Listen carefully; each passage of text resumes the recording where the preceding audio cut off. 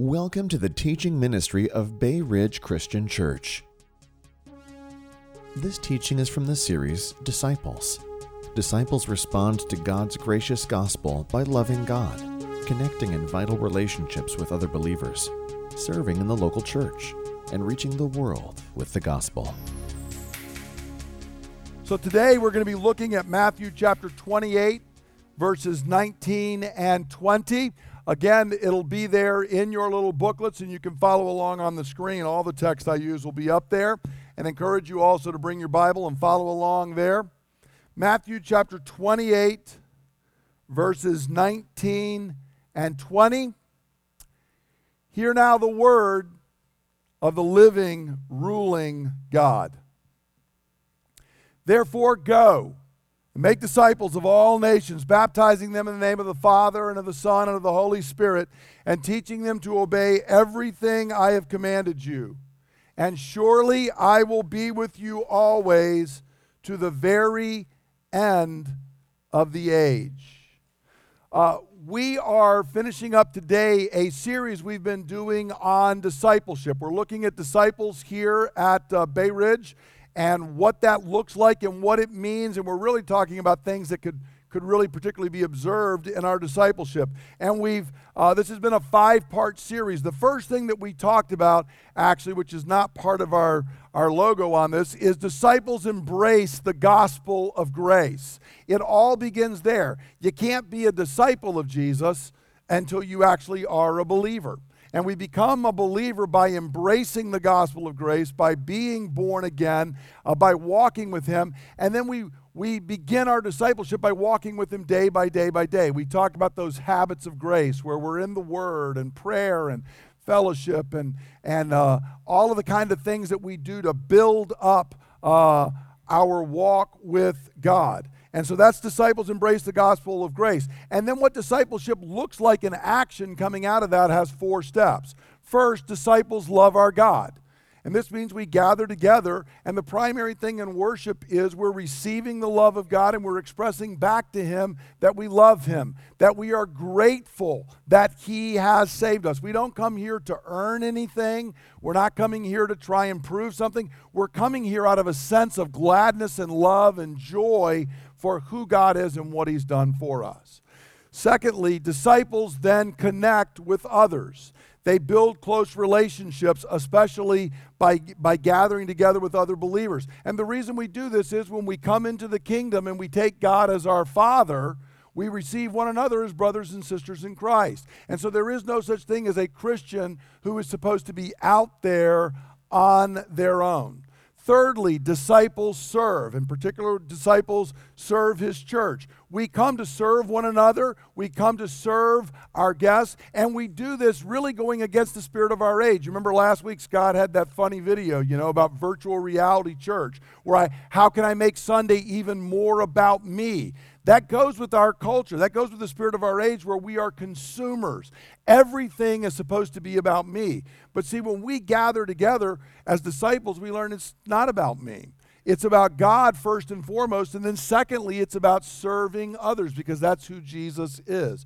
So disciples love God. Disciples connect with others. Disciples serve His church. And then today what we're going to talk about is disciples reach the world, because discipleship, once again, is not an internal thing where I turn in on myself, but rather we focus even outside the church to the world, and we are propelled out to reach the lost, both personally and as a church. So let's dive into our text and talk about what this looks like. Now, first, disciples are propelled to reach the world. Notice right up front in our text it says, therefore go. Now this tells us that what we're not doing is, it doesn't say sit and be ready for them to come. This says therefore go. Jesus does not envision us sitting and hoping that they are going to come to us, but rather that we are going out to them. And this is an important posture for disciples. It's an important posture for the church. Too often today, we picture the church as being on the defensive. We are not on the defensive. The previous verse to our verse, Jesus says, all authority in heaven and earth has been given to me. Therefore you go. He rules and reigns over all things. How many square inches of the universe exist that Jesus is not Lord of? None.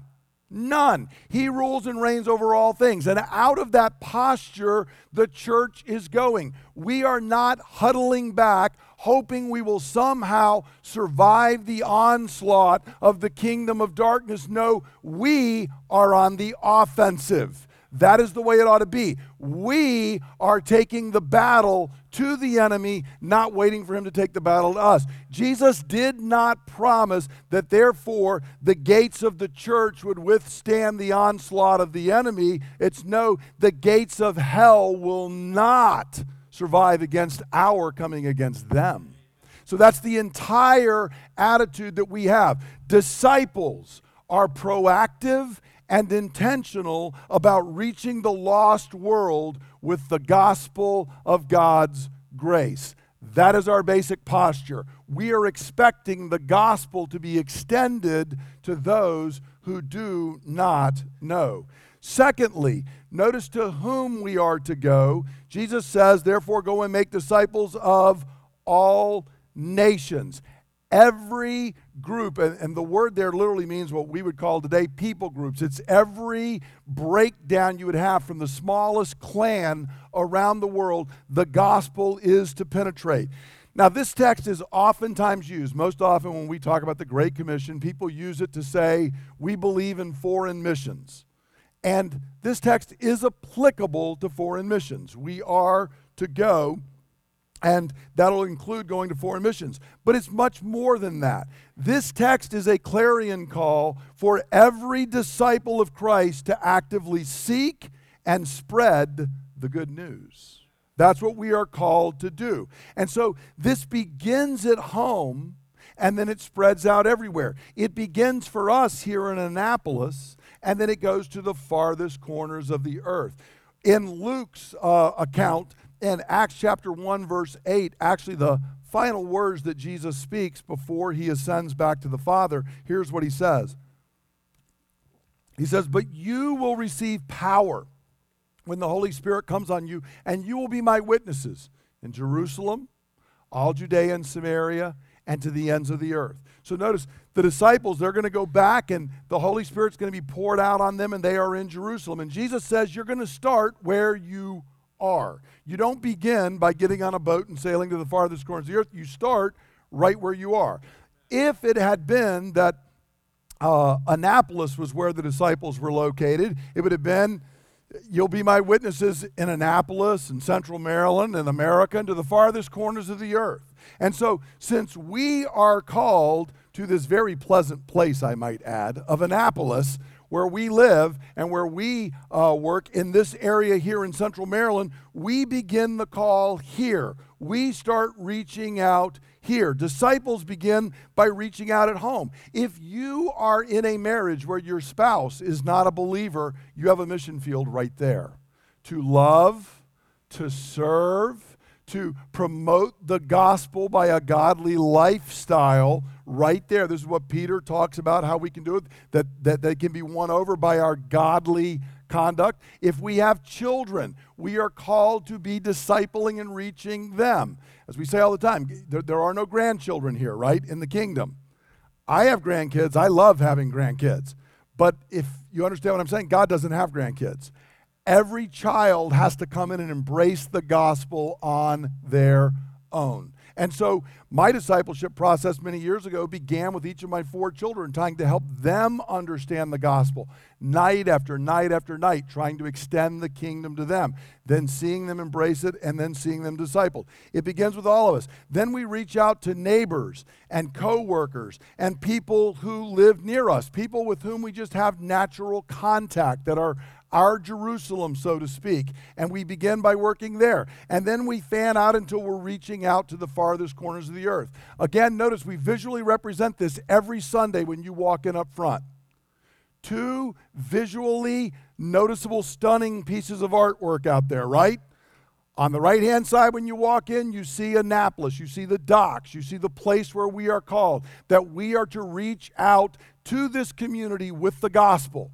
And right in front of you, the map of the whole world where we are on mission around the world. Because we are called to be on mission from here to the farthest corners of the earth. It's not either or, it's both and. Be a blessing here and be a blessing there, everywhere we can reach. Now, discipleship begins by evangelizing those who do not believe. Again, to go back to the first step, you can't be a disciple, you can't be discipled until you've embraced the gospel of grace. An unregenerate person is dead in their trespasses and sins, and how well can you instruct dead people? If we ask some teachers in here, right? Sharon Kraft said last week she's a teacher. You probably have dead people in your class every week, right? Called high schoolers. I know sometimes you think that they're dead, but if we set up a real dead person, can we instruct them? No, you can only be instructed when you've been brought to life. And so the first step is evangelism. The first step is reaching out with the good news of Jesus Christ so that someone can embrace the gospel and then become a believer. And this evangelism that we're doing includes both speaking with words, but also doing mercy ministry, speaking good news, but doing good works. Now, why I say this is, if you remember when Jesus began his ministry, the first sermon he ever preached is recorded in Luke 4:18 and 19, where he's quoting from Isaiah chapter 61. And he says this, "The Spirit of the Lord, the Spirit of Yahweh is on me, because he has anointed me to do what?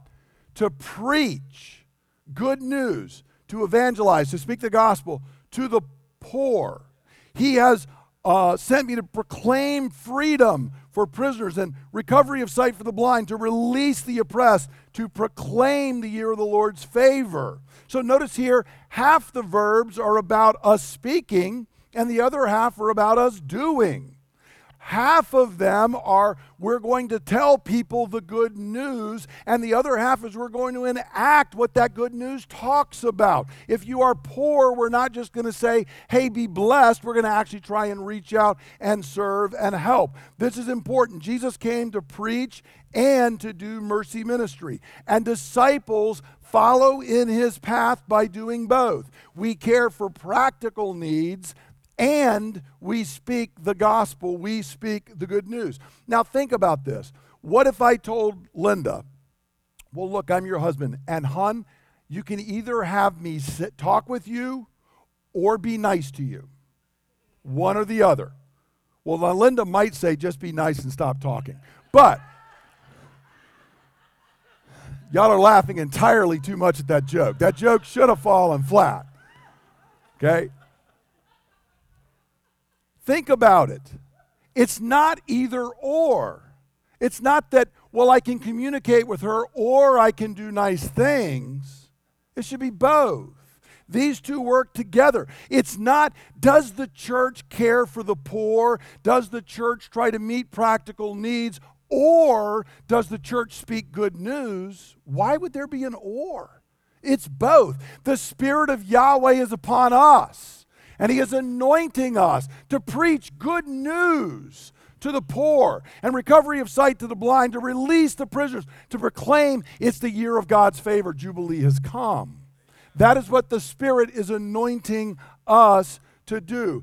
Disciples are proactive in ministering to both the physical and spiritual needs of this lost and broken and suffering world. Friends, when you leave here, you're not going to have to look to find evidence that this is a broken world. It's everywhere. It is all over the place. You see evidence of the brokenness of our world. And disciples are proactive in saying, God, how are you anointing me to be involved in healing this broken, fractured world? By speaking the good news and by doing good works. Now, the last part of this is, notice, and I've left this for last because in a sense it's really what the goal is. The goal is making disciples. you can't fully see this because they all look to us in English like there's a whole bunch of verbs, but there's actually only really one main verb in this verse here. And it is not go. It's not the other things. Those are all participles. It is make disciples. You make disciples. You're going to be going to do that because there's all kinds of nations that have got to be reached, and you're going to do certain things to accomplish it. But make no mistake, the goal, the verb, the actual action is make disciples. That's what we're called to do. Everything else is subordinate to that. Again, it's harder to see in English, but that's the way it is actually in the Greek. The verb is make disciples. And notice the process of discipleship includes two things, according to Jesus. I love the Lord usually makes this very simple for us. We like making it complex. He's got it very simple. How do you make disciples? You baptize and you teach.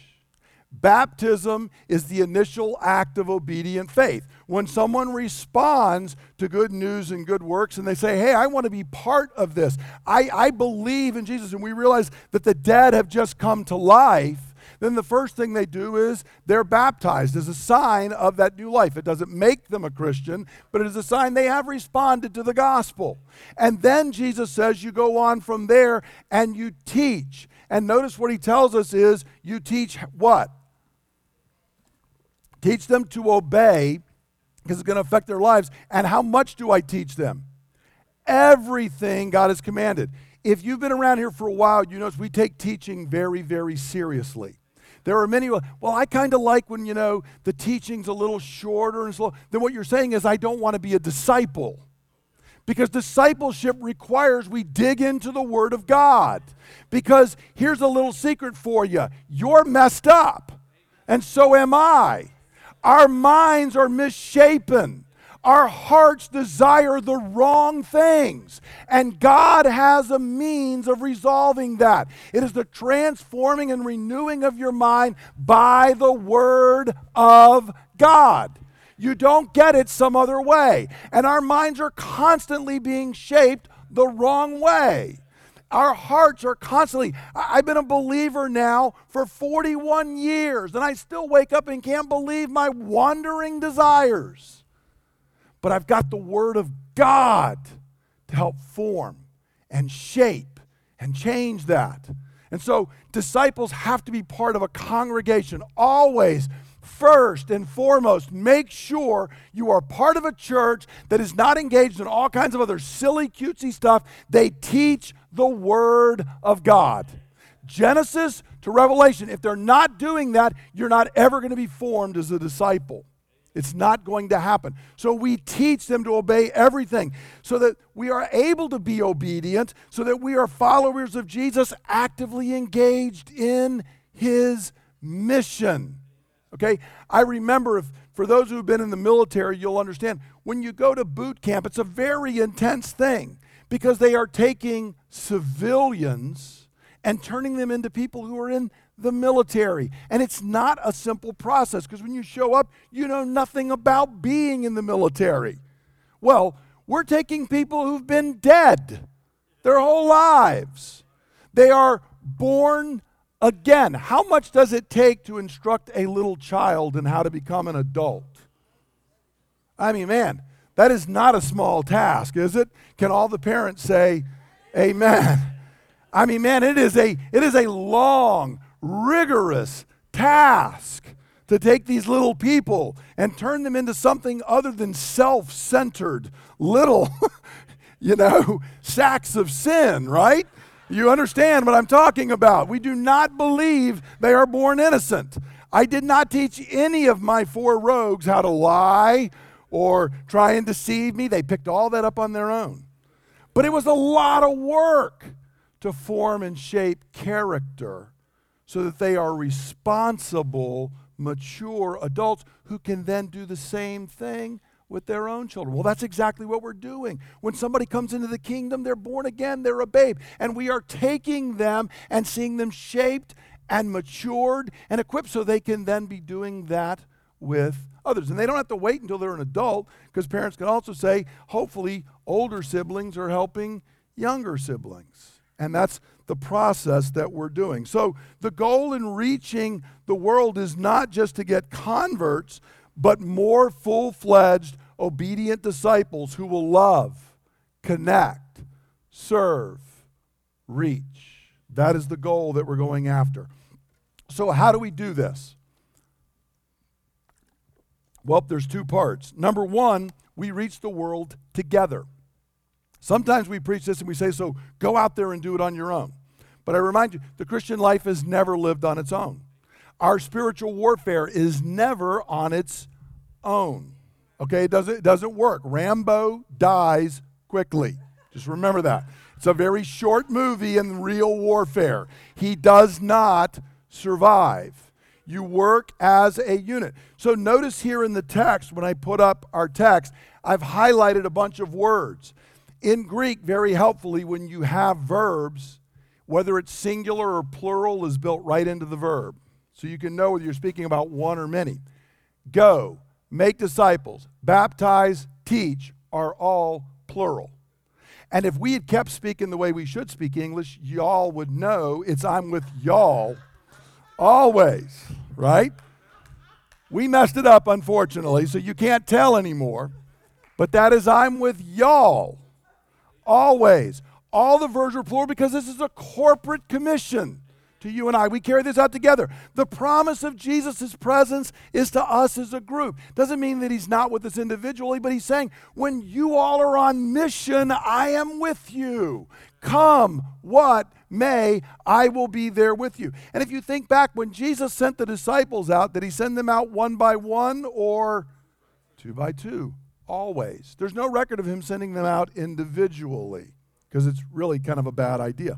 And so our congregation reaches out together, and there are many ways as a disciple you can be part of reaching out. Just being a greeter on Sunday and welcoming somebody in. Do you realize week after week there's the possibility of people walking through the doors and they are coming to a crisis point and realizing my life is not working. I need something different. And you can be there. There are people who've become believers right here as they've come in and God was at work in their life just by walking into a Sunday meeting, and you and I can be part of reaching out to them with the good news right here. But there's also many other opportunities. Every month, Karen Trossel has a group go down to Lighthouse Shelter and does mercy ministry, makes meals, and is down there and prays and sits and chats and talks with the people month after month after month. We do winter relief here. Every January, we are in here. We did it this year. We'll be doing it again next year, where we'll have 25 or 30 folks who don't even fit into the shelters that are going to be here. And it's an incredible opportunity for you and I to come in. You can be part of a Bible study. You can just hang out and eat with them after we've made a meal, just spending time to reach out with the good news of who Jesus is and what he's done. In just a few weeks, we're going to have the Easter Egg Hunt and Family Festival. I want to again remind, going back to Service Church, we're going to need everybody engaged. Because if it's like it was last year, we had like 750 people show up here. It's a way for us to reach out with the gospel. It's a way for us to serve them, care about them. But every person coming, every family, we put the gospel inside their bag. We talk about it. And we're going to let them know what we're going to be teaching following on after Easter. We do the same thing at the county fair booth. We get untold opportunities every year to share the gospel down there. Those are ways we're doing it corporately. But secondly, you and I have to reach out individually.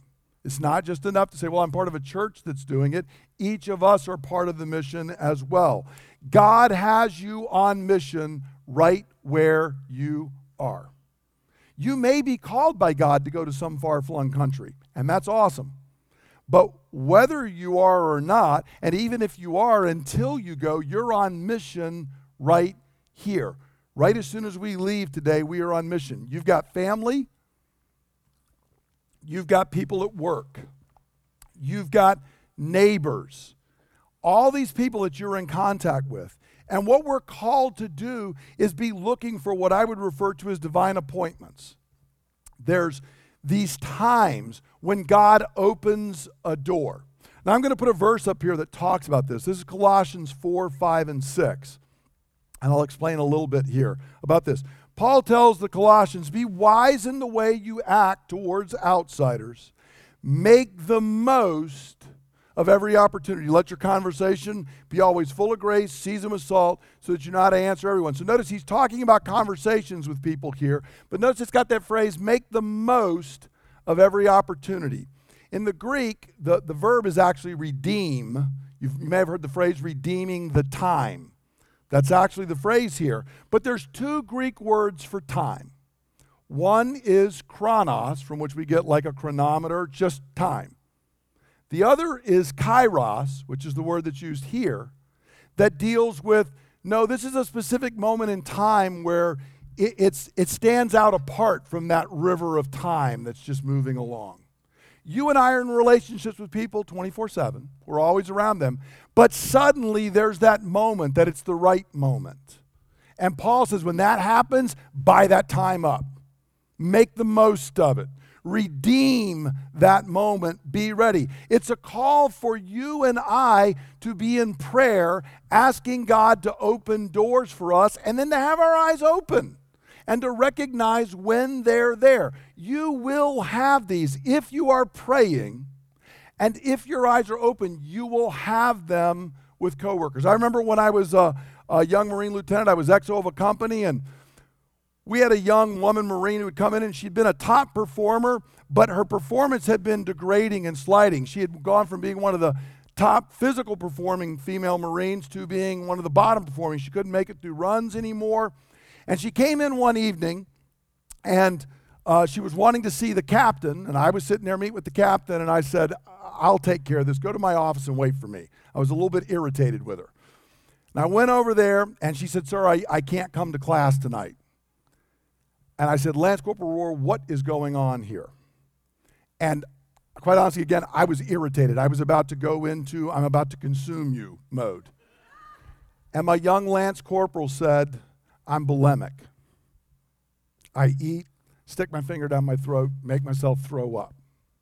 Now, at that moment, I sat there and I realized, oh boy, a door has just opened up. A little bit dicey door because I'm her XO, okay? But she said, I need help. Can you help me? And I said, okay, I'm taking my bars off my collar. I am not your XO. Yes, I can. You need Jesus. And she actually became a believer. I got to be part of baptizing her and watching God start to put her together. So what I'm telling you is, in that moment, I realized I was around Marines all the time. Here was an opportunity. A door was opened right there. If our eyes are open, Paul says, when that happens, make the most of it. Reach out. Look for that. And friend, God will do that. And I want to encourage you, you have good news. It is a broken and a hurting world. And the reason that young Lance Corporal had all these problems, hers actually went back to she had had an abortion when she was 15.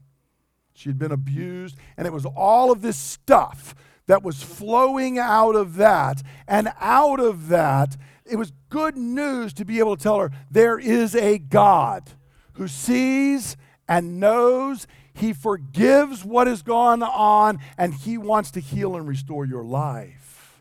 That is good news to those who are broken and suffering. You have that, and so do I. And so every disciple is called to be actively looking for opportunities to share the good news of what Christ has done. We don't have to do the good news. There are some people, be the gospel. Okay, you can't be the gospel. The gospel is Jesus died to pay for the sins of mankind. If you think you can do that, you need psychological help. Okay? You can't be the gospel. But we can share the gospel. And we can live lives that are in line with the gospel and that open doors to be able to tell people the good news of who Jesus is. And that is everything from a simple invitation to just say, hey, you want to come to church with me on Sunday? You'd be surprised. Most people will not start screaming and hitting you if you just say that. If they do, you now know to be praying for them. Okay? Most people will say either yes or no. But a simple invitation for them to come. Offering to pray for someone. Again, having our eyes open. I won't say the name. I was at work a few years ago. This was right about the time I became pastor. I might have already been the pastor, but I was still working my other job. A woman came into work one morning, and I said hi and her name, and she burst into tears. I'm not the sharpest tool in the shed, but I said, this might be one of those opportune moments. We were the only two people there. I said, is everything okay? And she said, I miscarried this weekend. It's a simple opportunity to sit and tell her that I'm sorry. Can I pray for you? And to just reach out and start sharing the gospel. You're going to have opportunities like that. They're all around us. Are we engaged in doing those, letting people know? And then the gospel's not complex. It's we're all a mess, all of us. But Jesus has taken care of that for us. He lived for us. He died for us. He's been raised for us. Do you want to be part of this? It's that simple. Now, how do we apply this? At this point, we need to have somebody go up and get the kids. Applying the word is going to be very short, so we can go to the water baptism. The question's really simple, and it's really applying the word through this whole series. Am I growing as a disciple of Christ?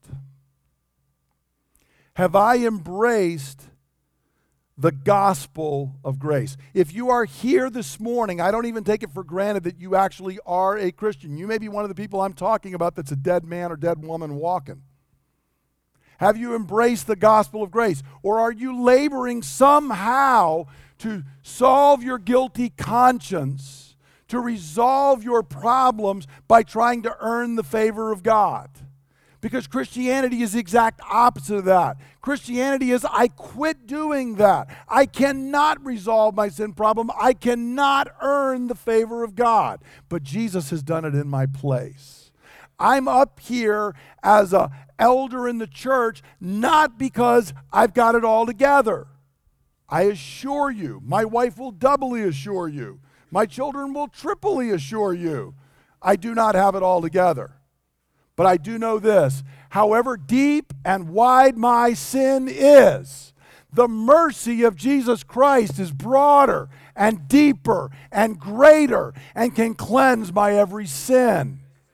Friend, do you understand that? Have you embraced the gospel of God's grace? If you have not, embrace it now. It's not a particular format or something else. It's saying, Jesus, I believe you lived for me. I believe you died for me. I want to be your disciple. I want to be your follower. And then talk to me, and I will talk to you about how to walk that out. Second question, am I growing strong in God's grace personally? We can't just go through these rote motions and say that's discipleship. Discipleship's a living, breathing. The disciples walked with Jesus every day. And that's what we do. We walk with Jesus every day. Tomorrow morning, let's wake up and say, Jesus, it's another day to walk with you. I'm going to open your word. Lord, would you speak to me? Teach me. I'm your follower. And then walk after him. Spend time in prayer with him. Are we doing that? Many Christians struggle because we don't do the simple thing of walking with Jesus. You can't be a disciple if he's walking and I'm off wandering around. A disciple walks with him. It's really no more complex than that. Am I loving God by regularly participating in corporate worship? Friends, when you become a believer, you want to worship God. I suddenly realize I'm not the center of the universe. Thanks be to God. He's the center of the universe. And I want to offer worship to him. I want to gather with those who are there to do the same thing, to offer worship and praise to God. Am I regularly doing that? Because friends, if we're very hit and miss in gathering for corporate worship, you're going to find your discipleship stunted. Am I connecting with others? As we've said, even in reaching the world, everything about the Christian life is corporate. Our culture is so individualistic, but the faith is not, because you weren't made to be individualistic. You were made for community. You were made for relationship. Am I vitally connected to other believers who know me, who love me, who are praying for me? Who will hold me accountable? Am I doing that, or am I running from it? Am I actively using my gifts to serve His church? Scott told us last week, how many Christians have gifts? All. A non-gifted Christian is an oxymoron. When you come to Christ, you are gifted. The Holy Spirit is at work in you. He's giving gifts. Am I using those to serve other people? The reason we don't serve is not because we're not gifted, but because we've spent our entire lives being taught how to be narcissists, to look to make everybody else serve me. That's why we don't serve. Am I using it? Because, friend, when you see God work through you to serve other people, that is so exciting and encouraging. And then the last area, am I on mission to reach the lost? See, friends, this whole thing here, notice that the arrows lead right into each other, and at the end, it doesn't go off. It feeds right back in the other. Because I want to tell you, when you see that the day that I went home and that Lance Corporal had prayed to receive Christ, and the day I was involved in baptizing her, it wasn't a day I just said, nothing happened at work today. No, when Linda said, how was work today, you wouldn't believe what happened today. I was sitting there, I was irritated, and then God opened this door. Okay, there's something exciting. It feeds right back into making me want to worship God even more because I've been part of being in His mission. It all feeds right back into itself. Am I growing and doing this? Now, what we're going to do now, as a response, normally we'd be coming to the Lord's table. Today we're going to do the other sacrament that Jesus gave the church, which is water baptism. And Josh and Owen Hicks, who happen to be my two oldest grandchildren, are going to be coming forward, and they're going to be getting water baptized. Water baptism is the initial act of obedient faith. And Josh and Owen have expressed an understanding of the gospel. We have talked and worked with them to see them understand the gospel, and then they expressed that they wanted to be water baptized. And Tim, their dad, has sat down and gone over with them what water baptism is about, and then I went and sat down with them to spend time and make sure they understand it. Because I want to encourage you, discipleship is not just reaching out horizontally, so to speak, to those who don't know. It's also reaching down vertically through the generations. Nothing more important than us discipling the next generation. So this is really, really important. Parents, I want to urge you, we've brought the kids back down. If your kids are here and they have not been water baptized, you need to, number one, make sure they understand the gospel.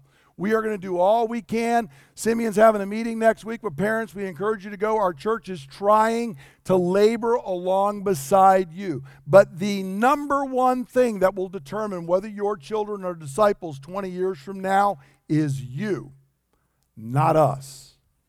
Parents make the foolish choice all the time of going to the church that's got the happening youth group that everybody's talking about. And kids leave the faith in droves out of those because that is not how disciples are made. They are made at home. That's how they're made. So we want to encourage you parents, please be doing that. If you're here and you've never been baptized, please see me. And we will talk about that. What's going to happen now is Josh and Owen are going to come forward and the family's going to be around them. And we are going to be praying for them. And then after we do, they're going to get in the water and their dad's going to ask them a couple of questions and baptize them so the family can come up to pray. The family can come up to pray. And, you got that one. So, I got a mic here for anybody who wants to pray. And we're going to pray for Josh and Owen in a minute. They're going to get in the water and be baptized. So let's pray together.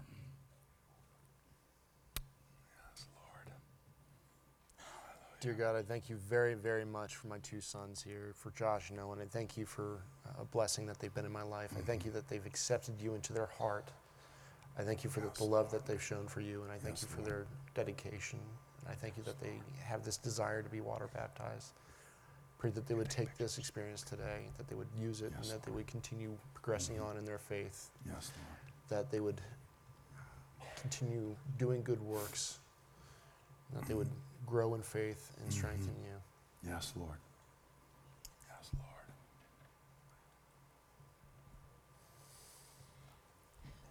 Father God, your scripture says to pass it on from one generation to the other. And I just thank you that we are able to witness this being passed on from one generation to another, to another, to another.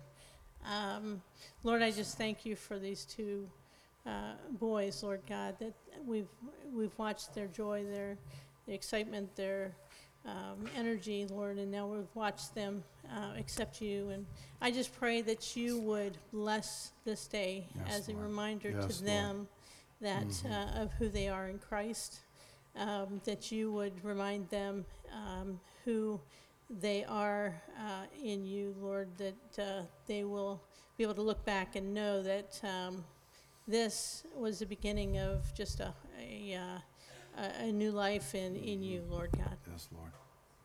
Yes, Lord.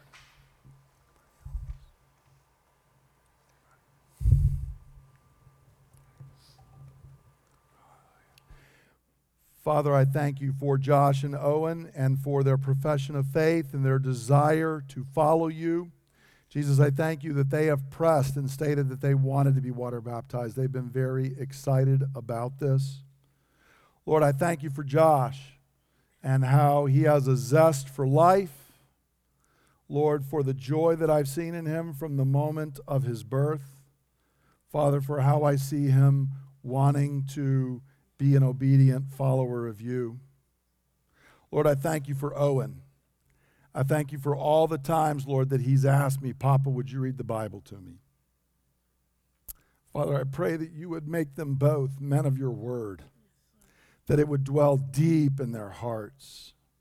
Father, I pray that you would pour gifts out on them by your Holy Spirit right now, and that those gifts would be developed in the coming years, and whatever they would do, Lord God, whatever line of work you would call them in, oh God, whether they were called to be teachers or businessmen, whether they were called to be pastors or missionaries, Father, whatever you would call them to be, that they would be your disciples who are part of your ongoing mission to reach the world. Father, pour your Holy Spirit out on them. Fill them to overflowing. We pray in the mighty name of Jesus Christ. Amen. Amen. What we're going to do at this time, and I'll describe as we do it, Tim, their dad, is going to be baptizing them. And for our visitors, this may be a little bit unusual. But again, I have worked with them. We do this quite regularly. And the reason that we oftentimes have the dads do the water baptism is we want to remind them they are responsible to raise their children in the ways of the kingdom. So we've gone through this and worked so that they understand. And now we're going to have the water baptism, starting with Owen, the younger one. Okay, Owen. Owen, look at me. Remember, we're going to ask a few questions, okay? Look at me. Are you a Christian? Yes. And what makes you a Christian? By following the Lord and believe in him all the time. Okay, good job. And why do you want to be baptized today? You're nervous, aren't you? Okay, you're nervous. It's okay. Why do you want to be baptized? Remember what you tell Papa.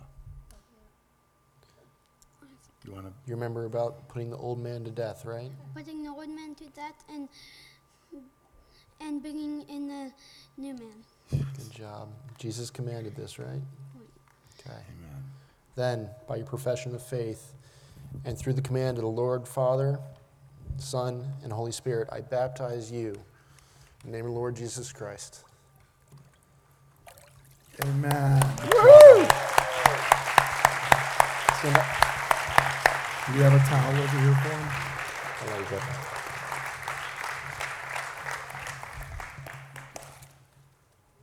All right, Josh, you can get up there. Owen, Okay, Josh. I'm so proud of you. I love you. Okay. Step down there. Sit. There we go. Okay, Josh. Just like what we did with Owen.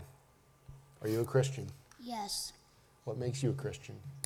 Believing in the Holy Spirit. Believing in God, right? Nothing else makes you a Christian other than believing in that God, that he saved you from your sins. Okay? And why do you want to be baptized? To bring out the old body and bring in a new one. Yes. Okay. Josh, do you want me to hold your nose? By the command of the Father, Son, and Holy Spirit, I baptize you in the name of the Lord Jesus Christ. Woo-hoo! Good job, buddy. I'm very proud of you.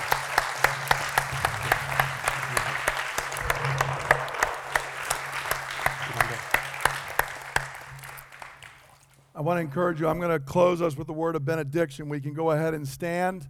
I want to encourage you, as always, give the kids a hug. You'll get a little wet. It will dry. And I encourage you as well, parents, if your kids have any questions, talk with them. And if they are interested in water baptism, let me know. It's a great day, is it not, to see two young men expressing their desire to be disciples. So I encourage you now. I'm going to speak the word of blessing and benediction out of Psalm 67. Receive the blessing of our God. May God be gracious to us and bless us and make his face shine upon us so that his ways may be known on the earth, his salvation among all nations. Go forth blessed and be a blessing. In Jesus' name, amen. Amen. Thank you for listening to the teaching ministry of Bay Ridge Christian Church. For more teachings and resources, please visit www.brcc.church.